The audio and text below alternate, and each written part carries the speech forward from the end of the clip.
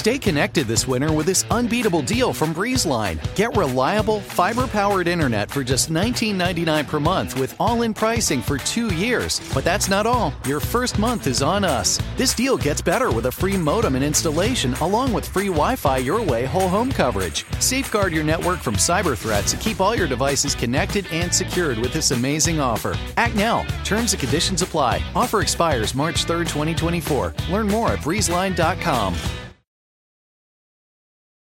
Mr. Chief Justice, may it please the court. It's an old joke, but when a man argues against two beautiful ladies like this, they're going to have the last word. She spoke, not elegantly, but with unmistakable clarity. She said, "I ask no favor for my sex. All I ask of our brethren is that they take their feet off our necks."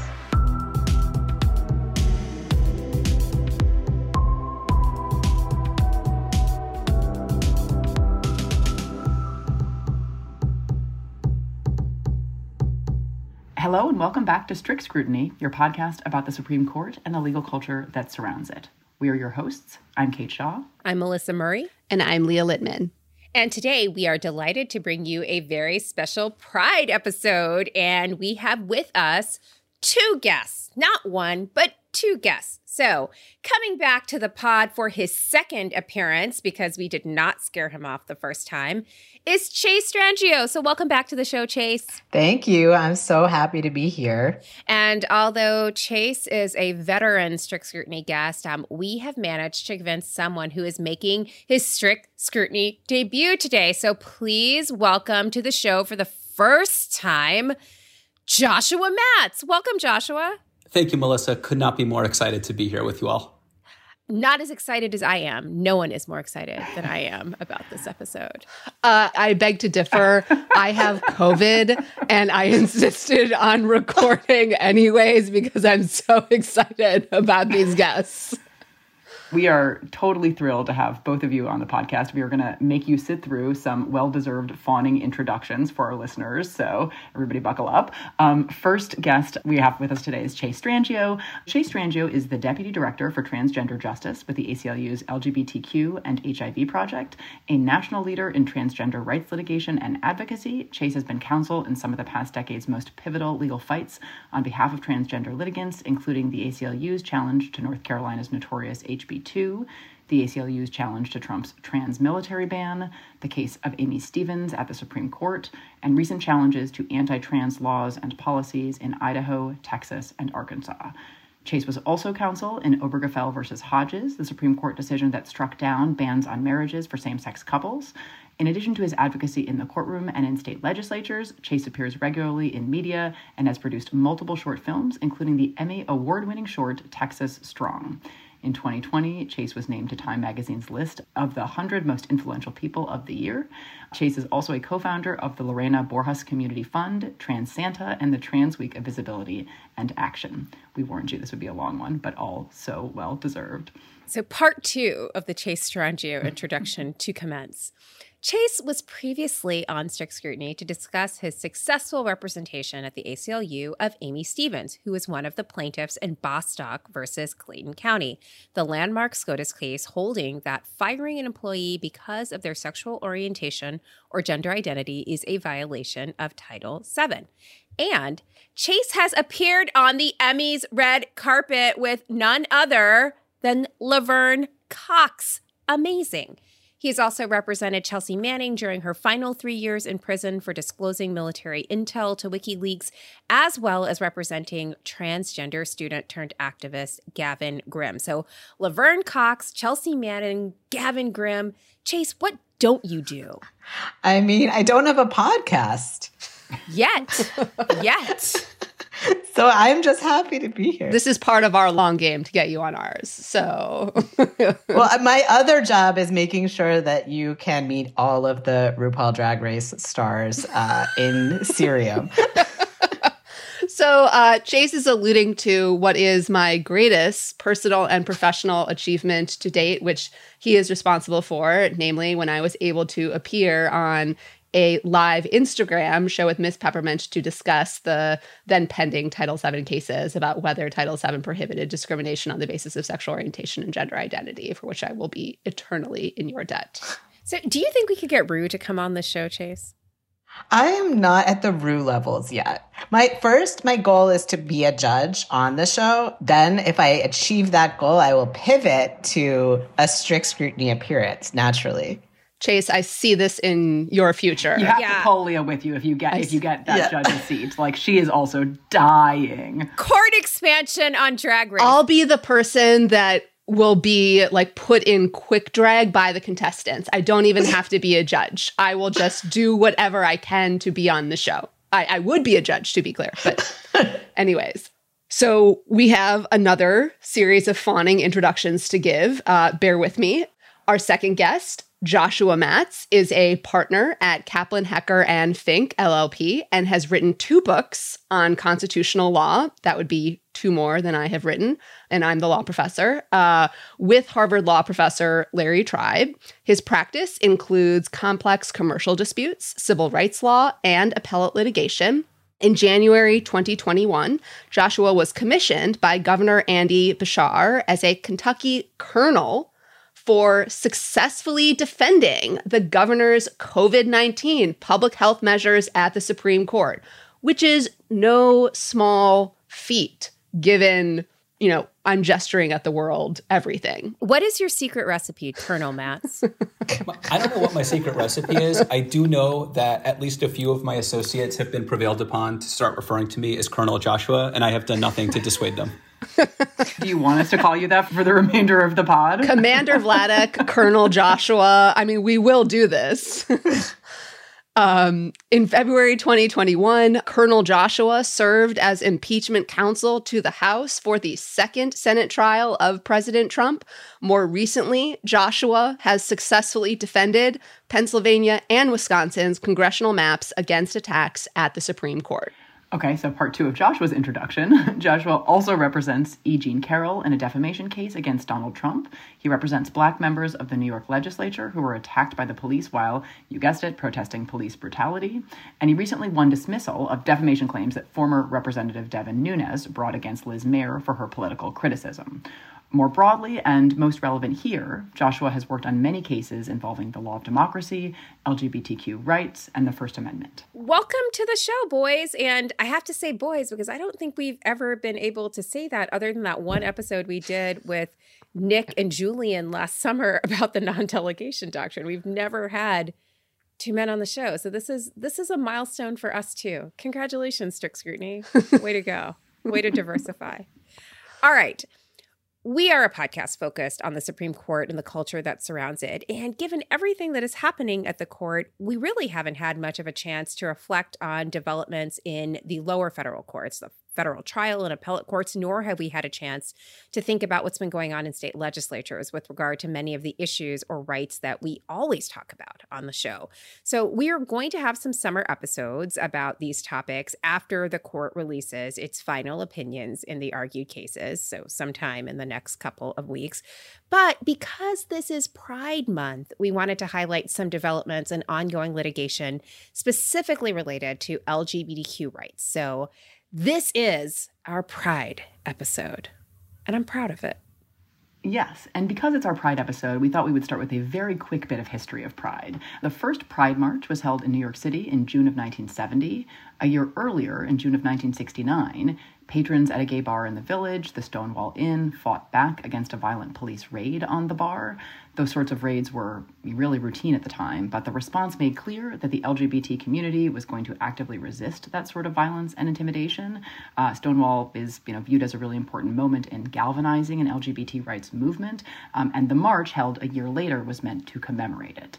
So in its inception, Pride was about active resistance to injustice. So our take on Pride is going to be focused on the ongoing struggle for LGBTQ rights, and we'll keep our conversation today largely, though not exclusively, focused on the courts and the law, both because that's what we know and because those are important, critical sites of ongoing struggle. Okay, so maybe, Joshua, we will start with some questions for you. One of the many cases you were involved with is a challenge to Florida's notorious Don't Say Gay law. Can you just tell us, Joshua, what does the law do? Happy to do it. So I'm actually going to start with what the law doesn't do, just because this is a very common misconception. This is not a law about human sexuality education.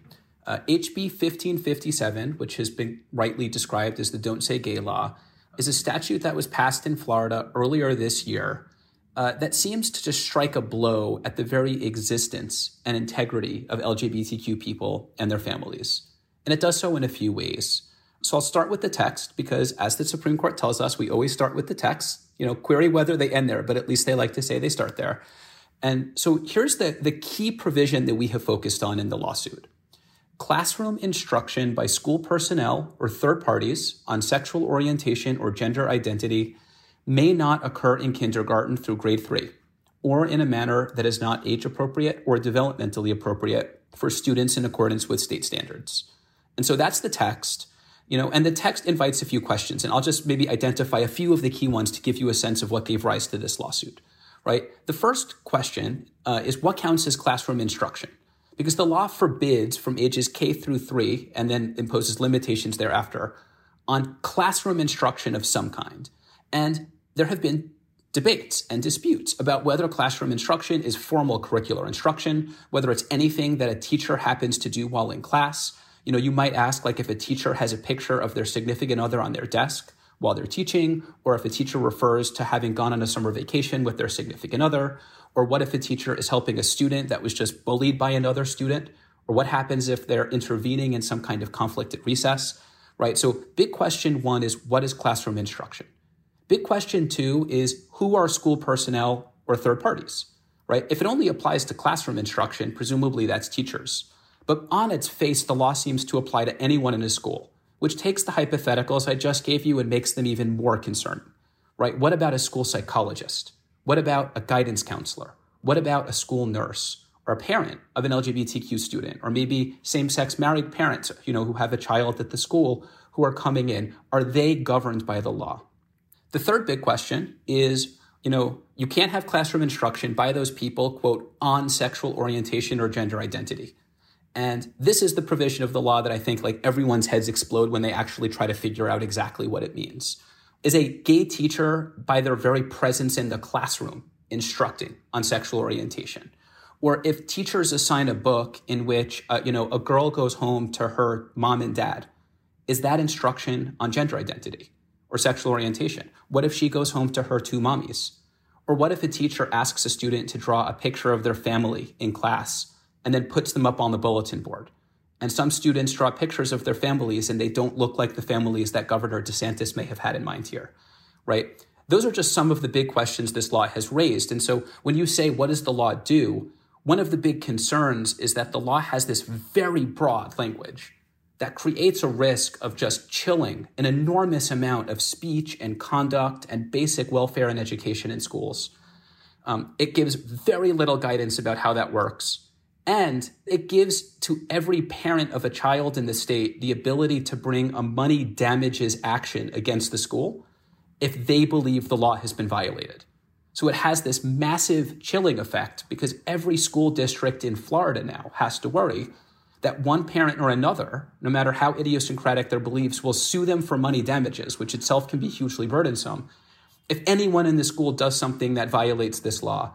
And the result has been a huge wave of fear for LGBTQ students and families, for their allies, for teachers, all of whom are in the dark about whether they can literally say the word gay. And I think in many ways that's what the law was meant to do, and that's what it's done, which is why we brought this case. And Joshua, correct me if I'm wrong, but the law, I think, doesn't go into effect technically until July 1st. And yet, as all of the examples that you just walked through illustrate, and as reporting, including in the Washington Post, has made crystal clear, people are living in fear, and a lot of people are making decisions right now that they cannot continue to function in educational environments because of the fear of what this law will bring once it's in effect. So you have teachers, a teacher in Orlando, a science teacher who decided to resign after parents wrote a letter complaining that he had acknowledged his same-sex marriage. This Miami teacher, Nicolette Solomon, who is the subject of this amazing profile in the Washington Post, who was an amazingly gifted teacher who loved teaching and eventually felt like she had no choice but to quit because things like her students had Googled her and seen pictures of her wedding to her wife, and she just thought she was going to be teaching in intolerable conditions if she stayed, and so she left. And so, it's a climate of fear, clearly, and quite deliberately so, and also real material consequences on the ground already for many families and teachers. Totally. I mean, it's so easy to get lost in the abstractions, in talking about issues like this. And there are abstractions aplenty. There's questions about what it means for a law to be vague, how you conceptualize an equal protection issue, what it means to have instruction on gender identity, right? In some ways, everything that happens at K through 3 has the potential to have some form of instructive effect on that. So there's plenty of big questions here.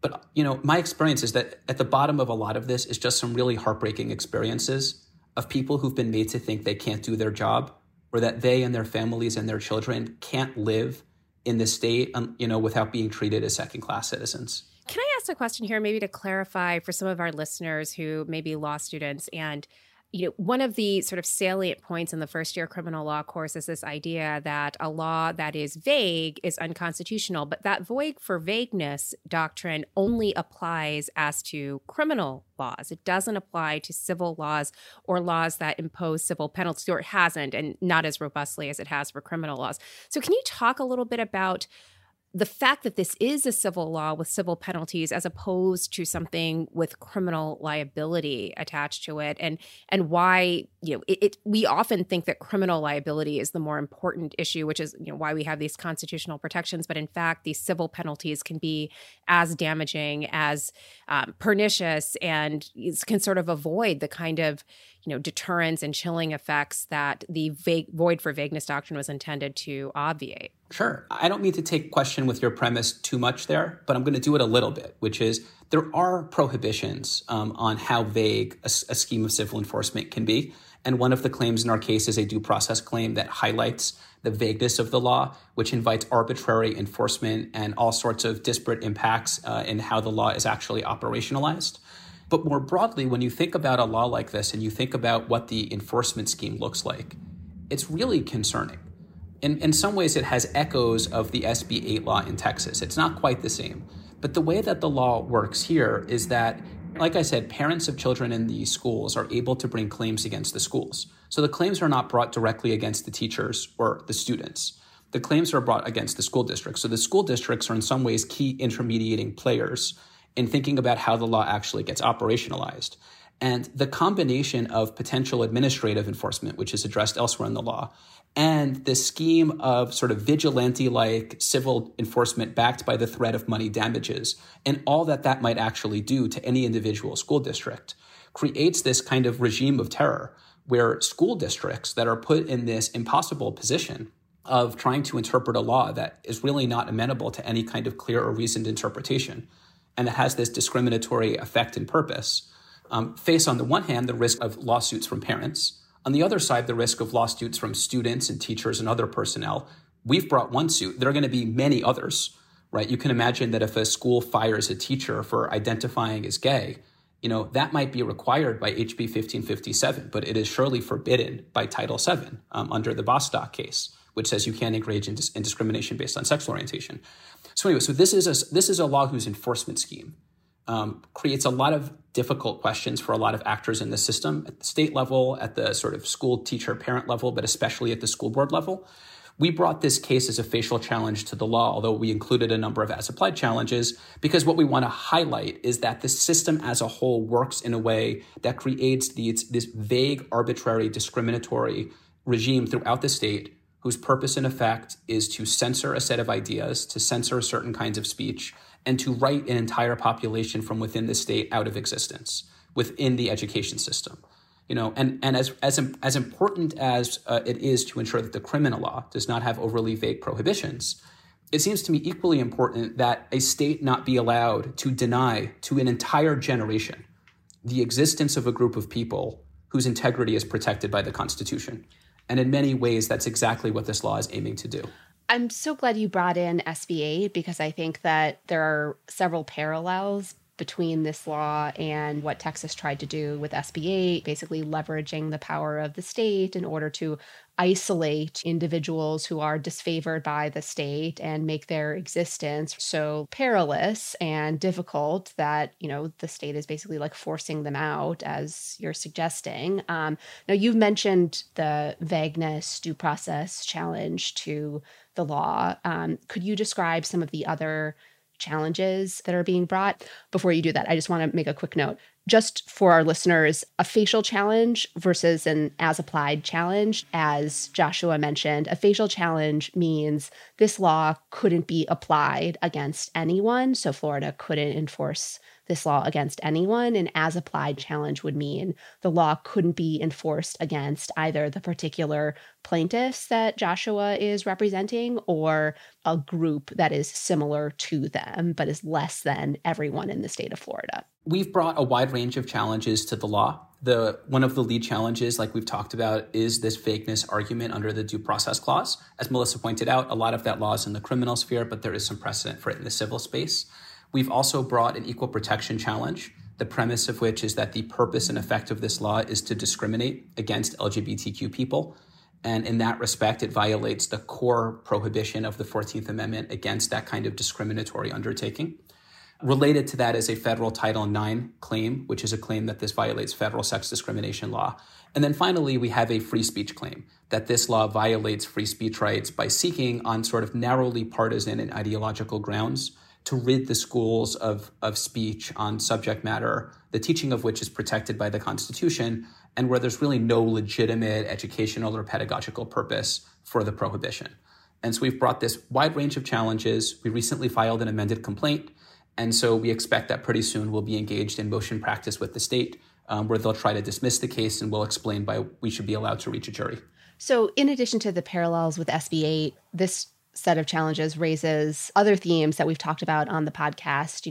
One, you've already mentioned how this law seemingly could lead to results that run counter to the Supreme Court's decision in Bostock, and specifically, how precedents or rights can be nullified without being formally overruled. Federal law, as the Supreme Court said in Bostock, prohibits an employer from firing an employee because they are, gay or lesbian or transgender. But here, Florida has made it prohibitively difficult for employees to discuss their families or gender identity without being fired. And you can imagine like some outlandish judge somewhere saying, well, I'm not overruling Bostock. I'm just saying the employee can't acknowledge being gay. Yes, the employer can't fire them for being gay, just acknowledging that they are gay. And this is a troubling trend. We have noted on the podcast with judges basically like denying the force of prior cases and their natural conclusions. And it also underscores how quickly things change. I mean, 5 years ago, 6 years ago, in the wake of marriage equality, I'm not sure many people would have believed a state would pass a law just prohibiting discussions of sexuality. Yeah, and I think if Justice Kennedy were still the swing justice at the Supreme Court, states would be a lot more reticent to do that. And they would be a lot more likely to see the law stricken down. And obviously, as this podcast points out so effectively, we live in a different world in which the Supreme Court is changing a lot of the rules of the game in real time. And, you said it so well, which is there are times where you work on these issues and it feels like you're just Alice tumbling down the rabbit hole, and language takes on all these weird new meanings, and people come forward with these distinctions that they insist upon with a straight face, and like you barely even know how to respond or how to engage with it because it's just so obviously, at odds with common sense and what's really going on. And this is one of those cases where one of the defenses that we expect from the state is, this is actually neutral. This doesn't discriminate against LGBTQ people because it refers to any gender identity or any sexual orientation. But then you look at like literally every single example that was given in the legislative record, and you look at how it's being applied, right? They're not pulling books from libraries in which a student goes home to a mommy and a daddy. They're pulling books from libraries in which a student goes home to their two mommies, or in which a student, comes to realize that they identify as a different gender than they were assigned at birth. And, everybody gets the message. It's a version of the travel ban case. It's a version of the case about the citizenship question on the census, right? Where there's a certain, like, the emperor has no clothes quality to it, where, like, can the court essentially acknowledge what everyone else on earth is perfectly aware of and, you know, what everyone else on earth is organizing their conduct around? We think the law supports us and that the court really can and should do that here.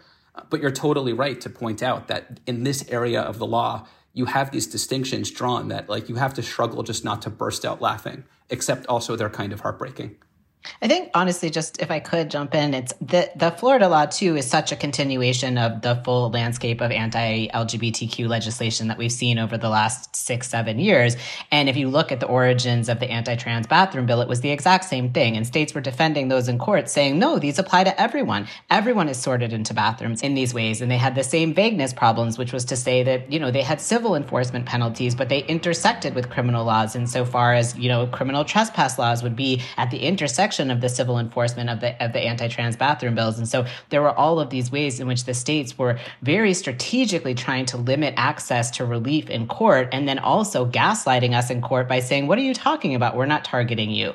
That these laws are simply just equally applied to everyone, as if all of a sudden the country was really concerned about who went to the bathroom outside the context of trans people. And yet that they actually did defend that in court that way. And that's not unlike how, you know, in the early 2000s, marriage bans were defended in some way, which was to say states came in and said, look, everyone can marry someone of a different sex. Like, these laws aren't targeting you. And that type of defense by the states is so classic in this area. And so we're just seeing the new manifestations of it. It actually calls to mind this quote from Anatole France. The law in its majestic equality forbids rich and poor alike to sleep under bridges, to beg in the streets, and to steal their bread. Right?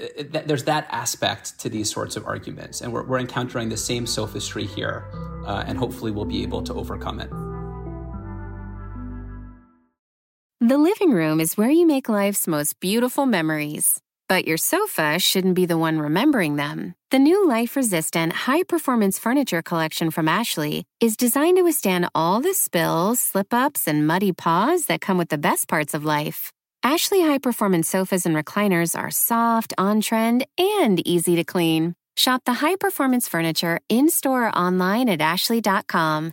Ashley, for the love of home.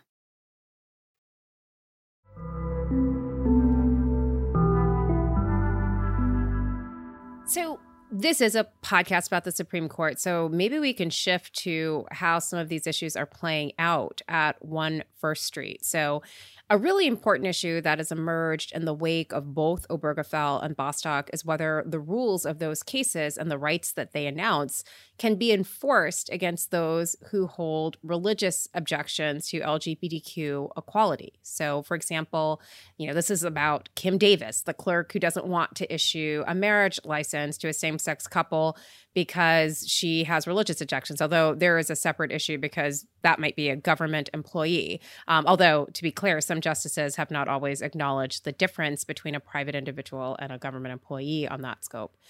There's also the question of employers who want to discriminate on the basis of sexual orientation because of their religious views again. And the question is, can the government forbid them from doing so? So I remember when Chase was last on the show and we talked about Bostock, we suggested that Bostock was a victory to be celebrated, but we also noted that Justice Gorsuch had sort of put a little poison pill in the back of that opinion in the last couple of pages, where he talked about the prospect of RFRA being a super statute or the prospect of the ministerial exception being used to limit the force of Title VII in these cases. And, we're seeing some of that now. So can you explain some of these questions about the intersection of the First Amendment and free exercise of religion with these questions of LGBTQ equality? Of course. So there's been this recent series of cases at the Supreme Court, starting in many ways with Masterpiece Cake Shop, which was a case that came after Obergefell, which I'm happy to talk about too. Continuing now with a case called 303 Creative, which is set for argument this fall. And the common theme of these cases in many ways is this entirely new argument, not really well supported by precedent, that the First Amendment creates something like a right to discriminate against LGBTQ people and potentially many other people as well. Either because the person who wants to discriminate describes their commercial activity as expression or art and insists that it would violate the free speech clause to apply non-discrimination requirements to their business, or because the person who wants to discriminate says that they are doing so based on a religious objection and claims that applying civil rights law violates their religious freedom. Right. So let me interject. So in Masterpiece, for example, the baker, because the cakes were masterpieces, that was a form of expression. And therefore, he was not compelled to provide this expressive message on behalf of something he didn't believe in, namely same-sex relationships. By contrast, in the case called Fulton versus City of Philadelphia, which we've also talked about, the issue is whether Catholic Social Services, because of their religious mission, is required to comply with the City of Philadelphia's rules that all of their city subcontractors comply with these anti-discrimination norms. So that's the big set of differences in the two cases. Like, that's one, cakes are expression, Catholic Social Services is religious exercise. Totally. I mean, there was a religious free exercise claim in Masterpiece Cake Shop too, but it was really presented as a speech case. And, part of what's interesting is that in both Masterpiece and Fulton, a similar dynamic unfolds, which is the entity claiming a religious objection to the enforcement of anti-discrimination law wins at the Supreme Court. And they win on religious freedom grounds. So Masterpiece was ultimately decided as a religious freedom case. In both cases, however, they win on these extremely narrow grounds that nobody had really seen coming, with a large majority of the court drawing these kind of cross-ideological coalitions, led by Justice Kennedy in Masterpiece and led by Chief Justice Roberts in Fulton, to move the law a little bit more in the direction of authorizing religious exemptions from civil rights law, but avoiding the big questions with all capital letters, right? They avoid the big questions, but they sort of further entrench the idea of exemptions from anti-discrimination law. They further normalize that idea. And in both cases, they move the law in directions that sort of open the door a bit more for the possibility of a much broader framework for giving people the right to just discriminate in ways that would otherwise be illegal now, that have been understood to be illegal for quite some time, and that suddenly might be unconstitutional in the way that the supermajority on the Supreme Court now seems to want to rewrite constitutional doctrine. And we'll talk more about this case this fall for sure. But can you just for a minute say something about the likelihood that 303 Creative will be the case in which the Supreme Court, does issue a big, broad ruling rather than these kind of narrow, certainly needle moving, but not kind of reconciling these ultimate clashes of equality and either speech or religious freedom that, it seemed in the run up to both Fulton and Masterpiece Cake Shop like the court might do, but in both cases it in fact did not. I think the odds are pretty good that they're looking to make some waves here. I mean, just to step back quickly, you look at Masterpiece, it's a case that comes with these big claims about a baker who refused to serve same-sex couples. To be clear, that was an actual baker and actual same-sex couples, unlike in 303 Creative, where it is a business that would hypothetically like to create marriage websites, although it has not previously done so, and is worried that some hypothetical future same-sex couple might request their service. So they have preemptively sought a declaration that the Constitution would prohibit Colorado from saying that they couldn't discriminate if that were to someday happen, maybe, right? But so in Masterpiece, where you have an actual conflict, the court says, we're not going to discuss these big questions, but it does lay down some markers, right? It says, on the one hand, religious and philosophical objections are in some cases protected speech. And it says on the other side, quote, gay persons and gay couples cannot be treated as social outcasts or as inferior in dignity and worth. So Masterpiece in some ways is very much about etiquette and rhetoric, right? It's a case that says we just have to find a way to live together respectfully. And we realize there might be a clash here, but Justice Kennedy is just bending over backwards to avoid getting there. And to say, there's something to the position on both sides, but we're not giving anybody the whole thing. Then comes Fulton. Fulton seems to present another version of this big question about whether Catholic Social Services has a constitutional right to exempt itself from rules that apply to all foster services in Philadelphia. And I was one of the lawyers that represented Philadelphia in that case, just by way of a disclaimer. And Chief Justice Roberts, he pulls a rabbit out of the house. It's not even a rabbit. It's like a zebra. He pulls a zebra out of the hat, where he's actually, this contract between the city and the foster agency has this provision in it that nobody has previously understood, to give the city discretion to essentially ignore the anti-discrimination requirements. But as it turns out, it does give them that discretion. And because there's this discretion to just ignore the anti-discrimination requirement, the city loses because it doesn't have a good enough reason. So in these prior two cases, the court invents, in many ways, these off-ramps that allow it to avoid the big questions. And it does so with concurrences and dissents that are raising a lot of noise about the big questions, but don't go there. This is a case where the signs suggest that they're not inclined to do that, both because there's now an emboldened conservative majority that has not hesitated to just like jump on one landmine and then jump on another, but also because the court itself rephrased the question that had been presented to state as follows: whether applying a public accommodation law to compel an artist to speak or stay silent violates the free speech clause of the First Amendment. And where the Supreme Court rewrites a question and tells the parties that they want them to answer it, it's a pretty strong indication that that's where they see themselves going. And the combination of, years of experience, very angry concurrences and dissents, the overall direction of where the court is at, and the way that they've posed the question to the parties just screams that they're willing to make some big law here. And that will itself invite a lot of follow-on cases because it's extremely hard to describe these principles in ways that don't create a lot of uncertainty about where the anti-discrimination law can apply in this country. So if they do it, there's going to be a lot of cases that come behind it. But I have to tell you, I'm pretty scared because I do think that's the direction a majority of the court wants to take this case. So, from Lawrence to Obergefell to Masterpiece to Fulton, and now looking ahead to 303 Creative, it seems like we are on this path, again, as we were discussing earlier, to a kind of like undermining or erosion or possibly like nullification of legal rights, again, without necessarily formally overruling cases. This is a podcast about hysterical lady parts, and we have all been accused by some very prominent legal folks of being hysterical about the growing threat to LGBTQ rights that overruling Roe versus Wade presents. And I think we're all of the view that Roe versus Wade is going to be overruled by the court this term. I guess I just want to put a pin under it. Like what you're describing, Joshua, is a kind of steady and slow incremental erosion.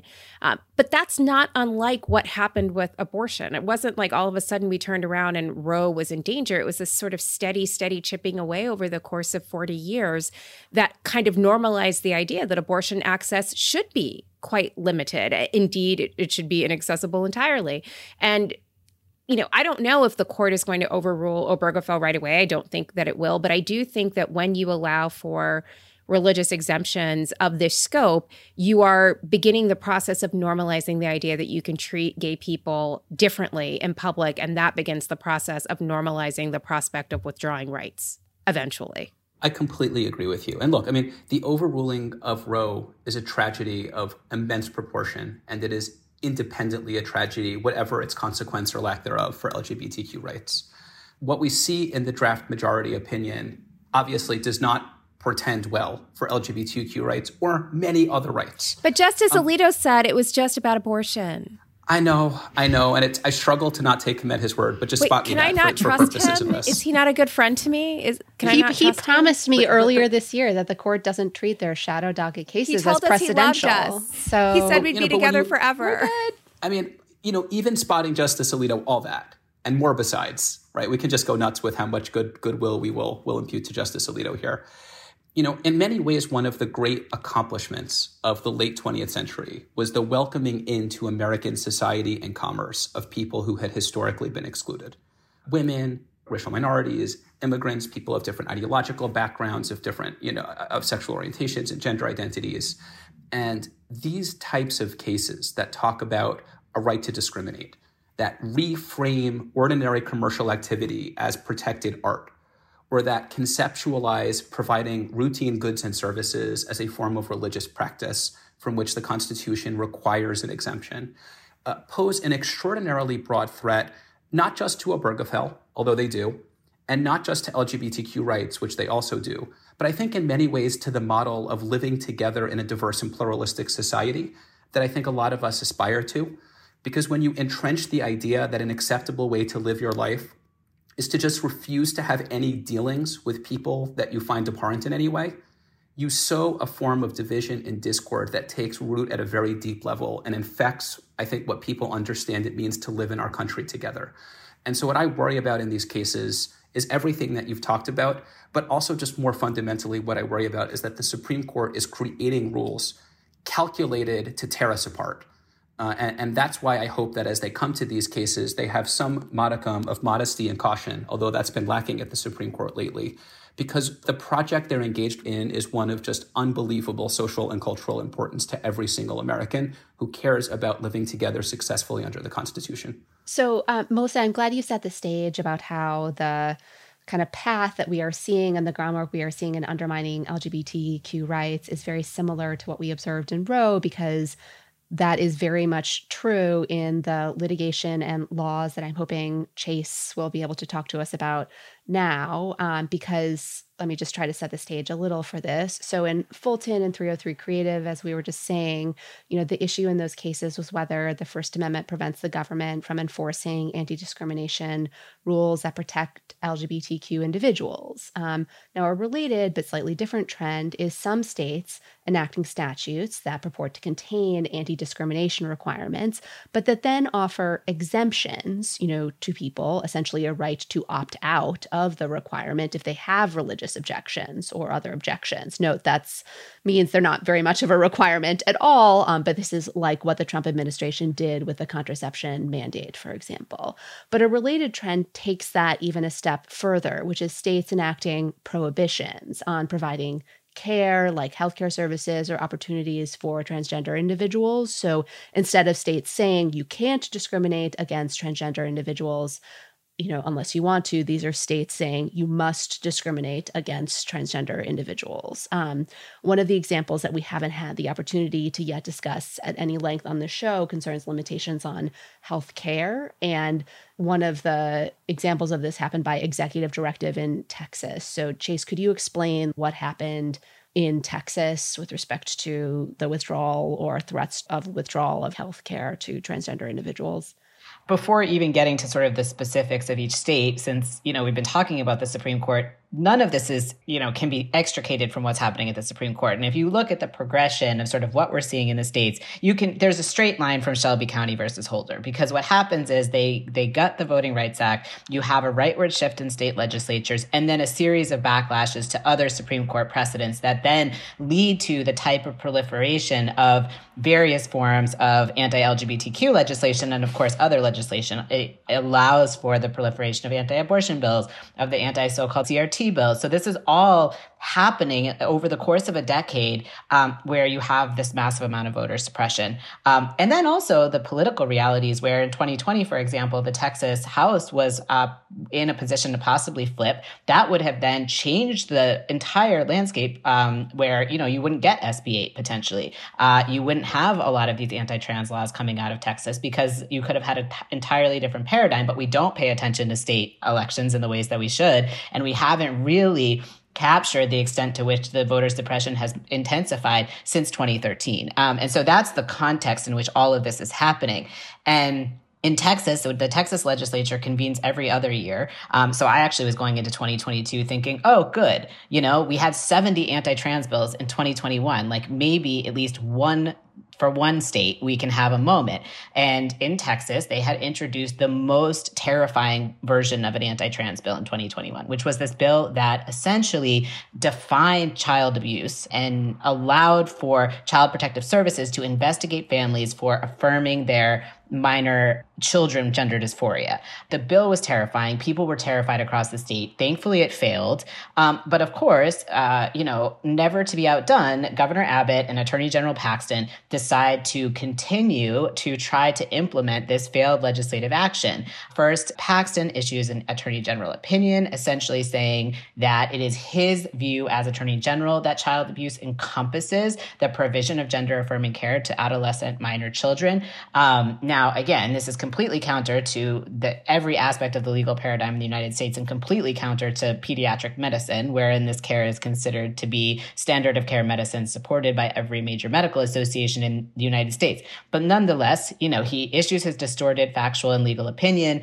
Governor Abbott takes it a step further, making it a directive to the agency to start investigating families for provision of or suspected provision of care. And then, because Texas has an incredibly broad mandatory reporter statute that essentially deputizes the general public, not just counselors, not just social workers, to act as mandatory reporters, under threat of criminal prosecution, Governor Abbott then directs the general public to report individuals suspected of affirming their trans children to to DFPS, which is the Protective Services Agency.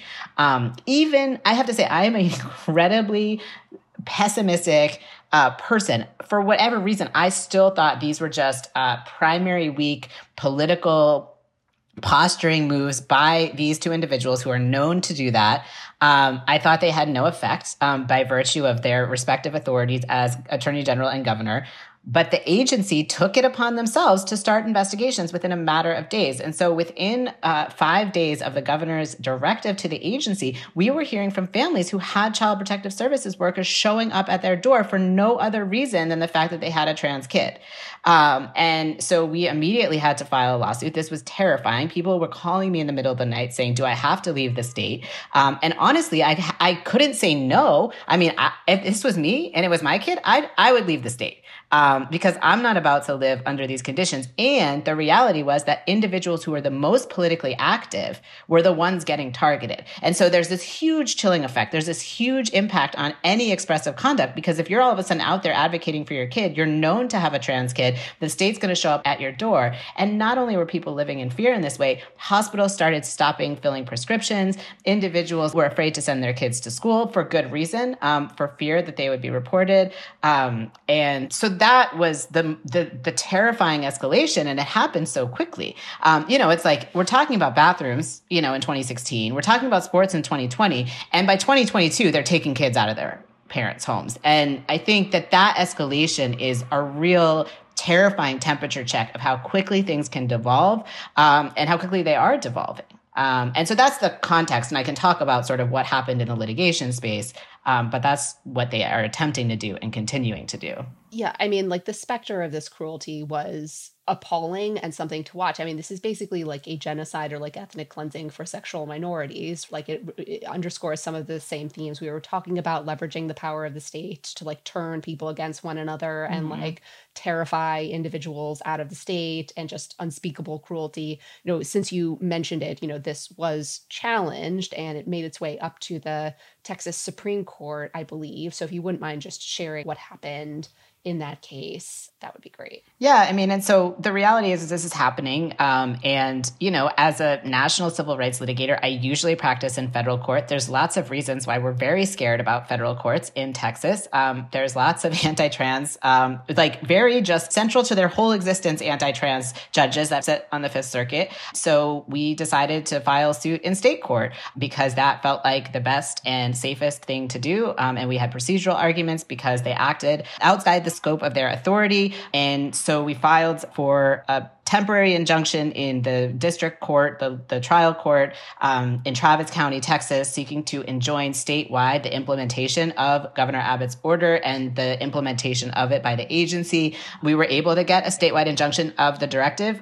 There are all sorts of very confusing procedural things that happen under Texas state procedure, which I did not know, which is that, for example, an appeal automatically stays an injunction in all trial court proceedings, which, then we had to seek equitable relief from the appellate court to reissue an injunction, which we were able to get. But then that was ultimately narrowed by the Texas Supreme Court after about 2 months. And so we're now back in a situation where we have an injunction as to our individually named plaintiffs. But what has happened, unfortunately, is the agency has taken it upon themselves.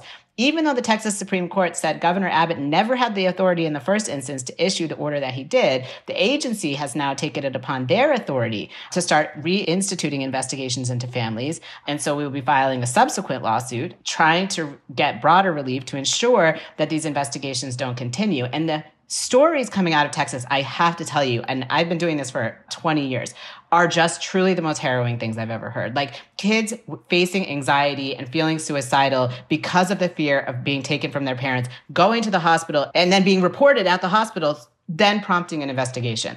And that is sort of the set of conditions that people are living under. And yet somehow in the public discourse, we're still having this conversation about are people getting puberty blockers too quickly? It's like, oh my God, that's not the conversation.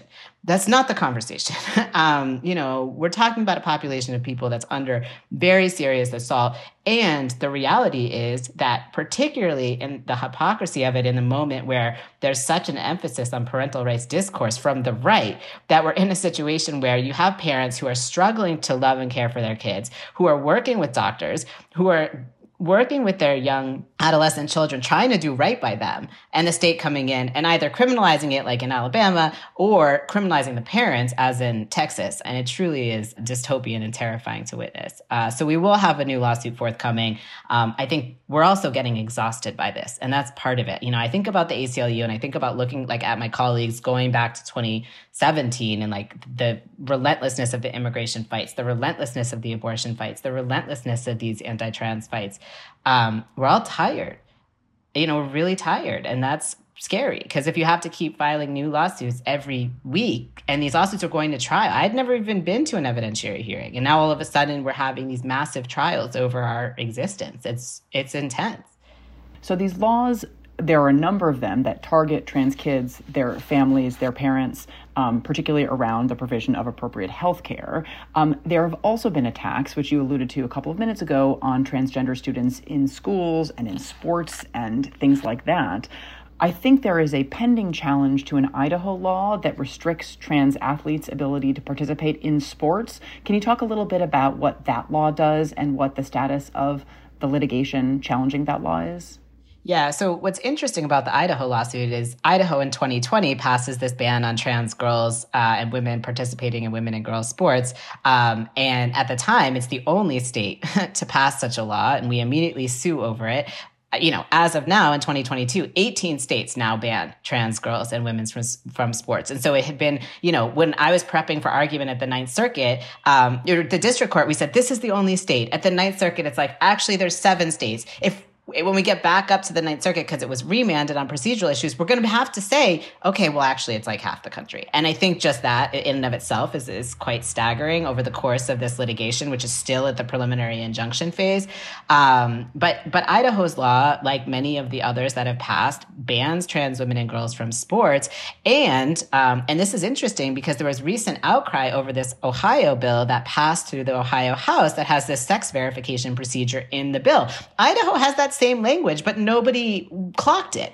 And so that's been law in Idaho since 2020. And essentially, if you think about it, that, we have sex separation in sports, and trans people have participated in sports consistent with their gender identity. But these laws create this overlay that allows individuals to object to trans participation. And the only way the state is suggesting that they can enforce it is through the sex verification regime, which then allows the state to come in and say, you have to produce proof of your genitals and proof of your internal reproductive organs and proof of your hormone levels, which are not things that happen. And the defense from the state is, well, you can just submit your physical. And I'm like, has anyone ever been to a pediatrician? Our kids are not getting pelvic exams.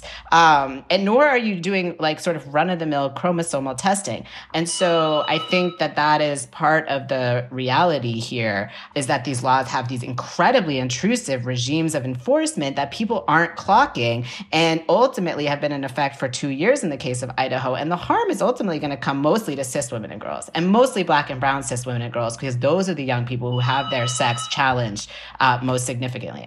So we have a situation where these sex verification regimes are being, codified. And I think nobody really knows how these laws are ever going to be enforced. But the reality is, and going back to what Joshua was talking about, at the end of the day, a lot of this is to create a chilling effect where people are going to be scared to participate in sports at the outset.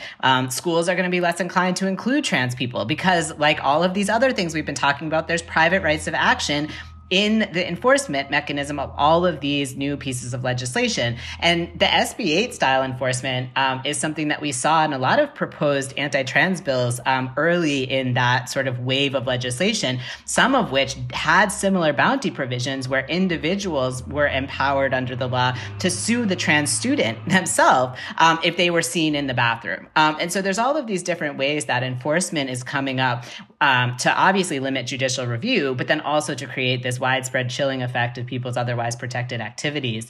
And so the Idaho law is thankfully enjoined, and we're currently continuing to litigate some procedural questions. But the reality is now there's 18 states. And none of the states that introduced those bills stopped with the sports bills. DeSantis last June signed the anti-trans sports bill in Florida, and then Florida moves on to the Don't Say Gay bill. And then now they're banning healthcare for transgender adolescents and also for Medicaid recipients of all ages. So the escalation is very clear.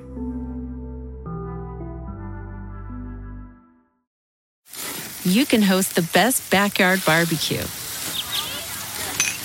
When you find a professional on Angie to make your backyard the best around. Connect with skilled professionals to get all your home projects done well. Inside to outside, repairs to renovations. Get started on the Angie app or visit Angie.com today. You can do this when you Angie that.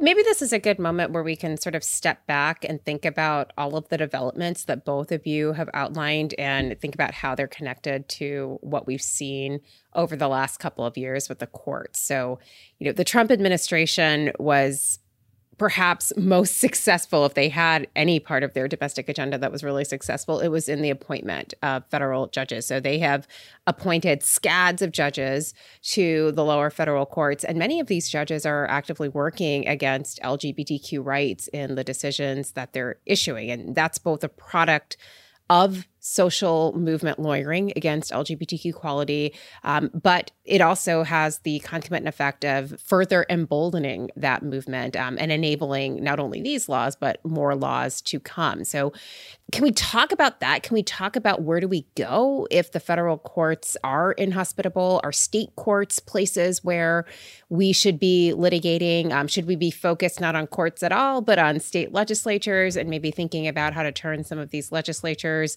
more blue or purple or indigo, whatever your favorite blue-hued, cool-hued color is for this. But the federal courts seem to be a big part of this engine, and we need to sort of think about how to work around that. Yeah, I mean, I think it's like all of the above. Like, I don't think we stop federal court litigation, although some days I do wonder. And we'll see how we feel like after June and then after next June. And, we may feel differently. I've always been someone who really cautions against the over-reliance on litigation as a strategy for liberation, certainly, but even for reform. I think we can see the limitations. We can see how backlash works. And I think state court is hard too. I mean, there's lots of ways where state courts aren't great in a lot of the places where we're also concerned about the federal courts, but that isn't to say we don't use them. And I think in Texas, it was the right and most strategic decision to file in state court and use state constitutional theories to try to enjoin the extra legal action taken by Governor Abbott and the agency there. But I continue to think it's an all hands on deck, all strategies at once need right now, which includes, I think, paying a lot of attention to state legislative work. I'm really dismayed by our failure to do so over the last decade. I mean, the right did it. They took over school boards, they took over counties, they took over state legislatures, and then we are not meeting them there. And I think losing the Texas House fight was really frustrating because that would have been transformative if you think about how state legislative politics work and then ultimately what the impact is on the courts.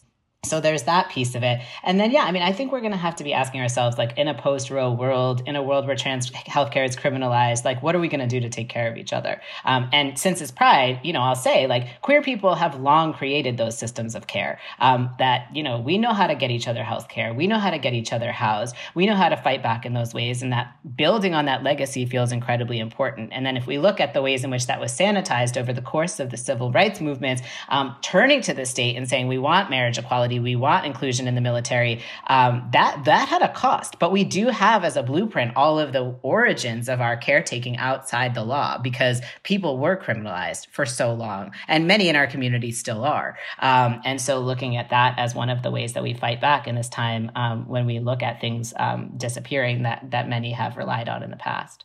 So I did want to offer, maybe on a somewhat concluding note, a question or some versions of questions that I'll pose to both of you, which is, and you can take any of the following: how do you stay sane? How do you cope? Like, what do you tell yourself to kind of like keep going, after we just recorded an episode on incredibly difficult topics, on cases that have immense consequences for people's lives, where there is no clear, like, happy ending just like around the corner, the next day. What I like to recall is that the first Pride was literally a riot. in New York, right? It was an actual honest to goodness riot against a campaign of police and public terror that sought to subordinate and crush the LGBTQ community. We've come a long way since then.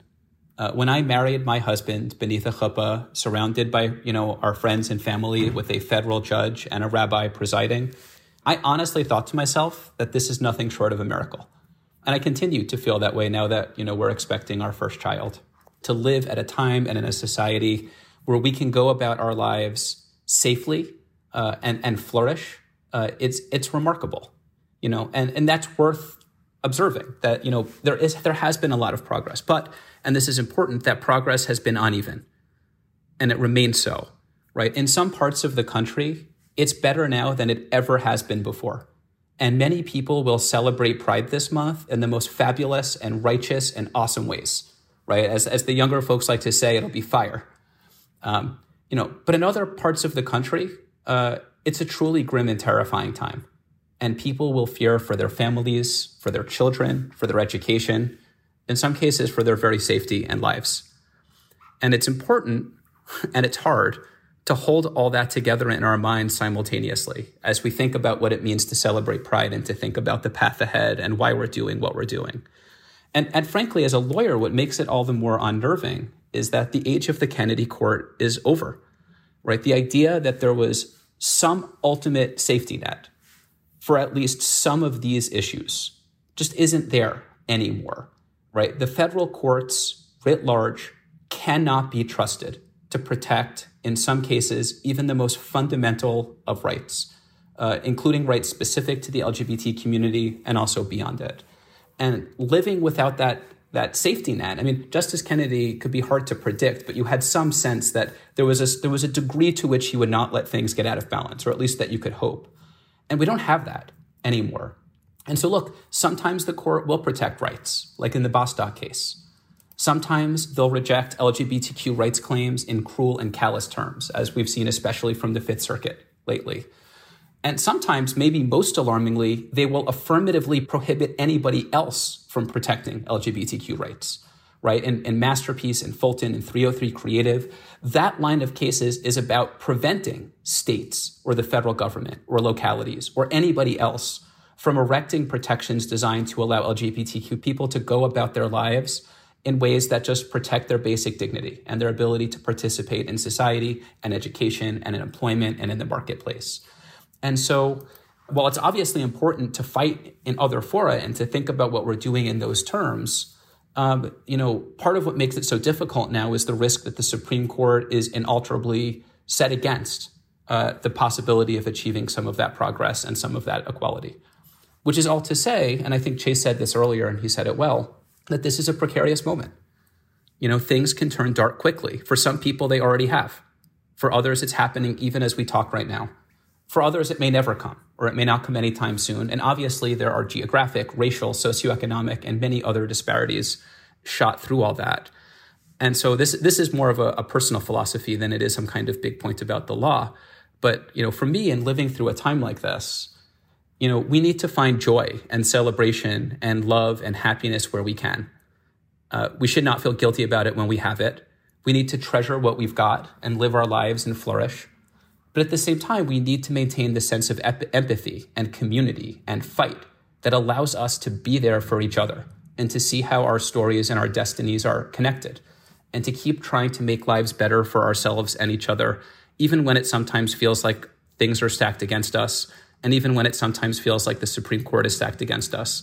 Because at the end of the day, that's all there really is to do. That's at least my philosophy when I wake up in the morning. And I feel very lucky to practice in the company of such extraordinary colleagues and to think of there being such tremendous allies out there as Chase and Leah, Melissa, and Kate, and all three of you, and maybe many of the folks listening to this. And like I said, all we can do is do our best. And if the Supreme Court wants to do the wrong thing, we have to absorb that and roll with it and keep trying to make life better for as many people as we can. I sort of end in the same place as Joshua, which is that we need to find our love, our joy, and that there's so much beauty in that. And when I litigate these cases in the context of these anti-trans bills, so much of what the state is arguing is that your community is inherently unhappy and that there is something bad about being who you are. And at the end of the day, like, I'm a queer supremacist. Like, I'm just like, I love being who I am. I love my community. I love being trans. And so, you know, part of what we're building is this reminder of the beauty of sort of our self-determination. So it is so beautiful to me that there are 5-year-olds and 10-year-olds who are so sure of who they are that they're willing to stand up against not just, you know, their immediate communities, but their governments and say, I know you don't believe me, but I believe me. And I couldn't do that when I was that age. Like, I could barely figure out how to get myself out the door. And these are kids that are going to testify in state legislatures and proclaim their truth over and over. And I mean, that is incredibly beautiful. And I think about, you know, in Texas, we have politicians trying to ban kids being near drag queens. And that's coming alongside all of these images of drag queens reading to young people and being joyful. And if people are so terrified of our joy, of our freedom, that they want to hurt us, then we will just keep being joyful and free. And that, I think, is the counterpoint. And the other thing I want to echo from what Joshua said is, it is a privilege to do this work. And it's a privilege to do it with so many people in solidarity. And I think about, like, both Joshua and Leah have been instrumental in helping us litigate different Supreme Court cases.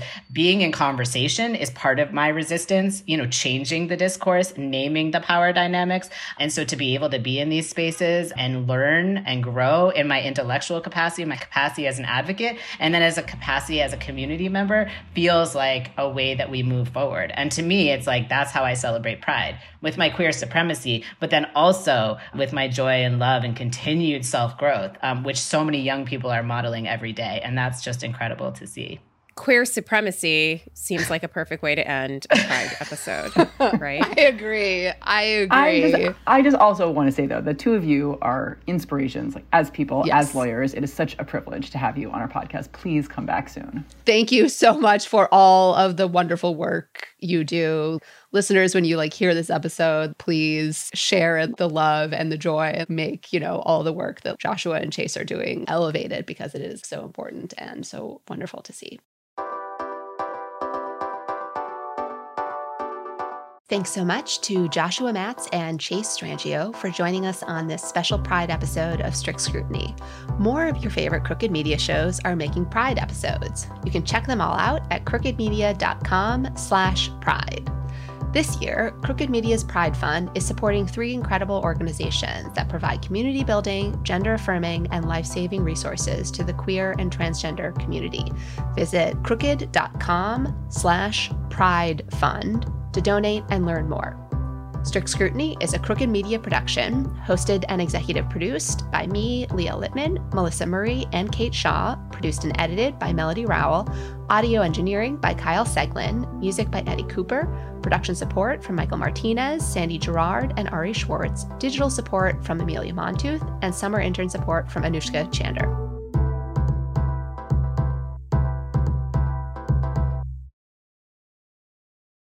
Whether you're a morning person or a bedtime procrastinator, everyone deserves a mattress that works for their style. And you'll find the best mattress for you at Ashley. The new Tempur-Adapt collection at Ashley brings you one-of-a-kind body-conforming technology, making every sleep tailored to be your best. The collection also features cool-to-the-touch covers and motion absorption to help minimize sleep disruptions from partners, pets, or kids. Shop the all-new Tempur-Adapt collection at Ashley, in-store or online at ashley.com. Ashley, for the love of home.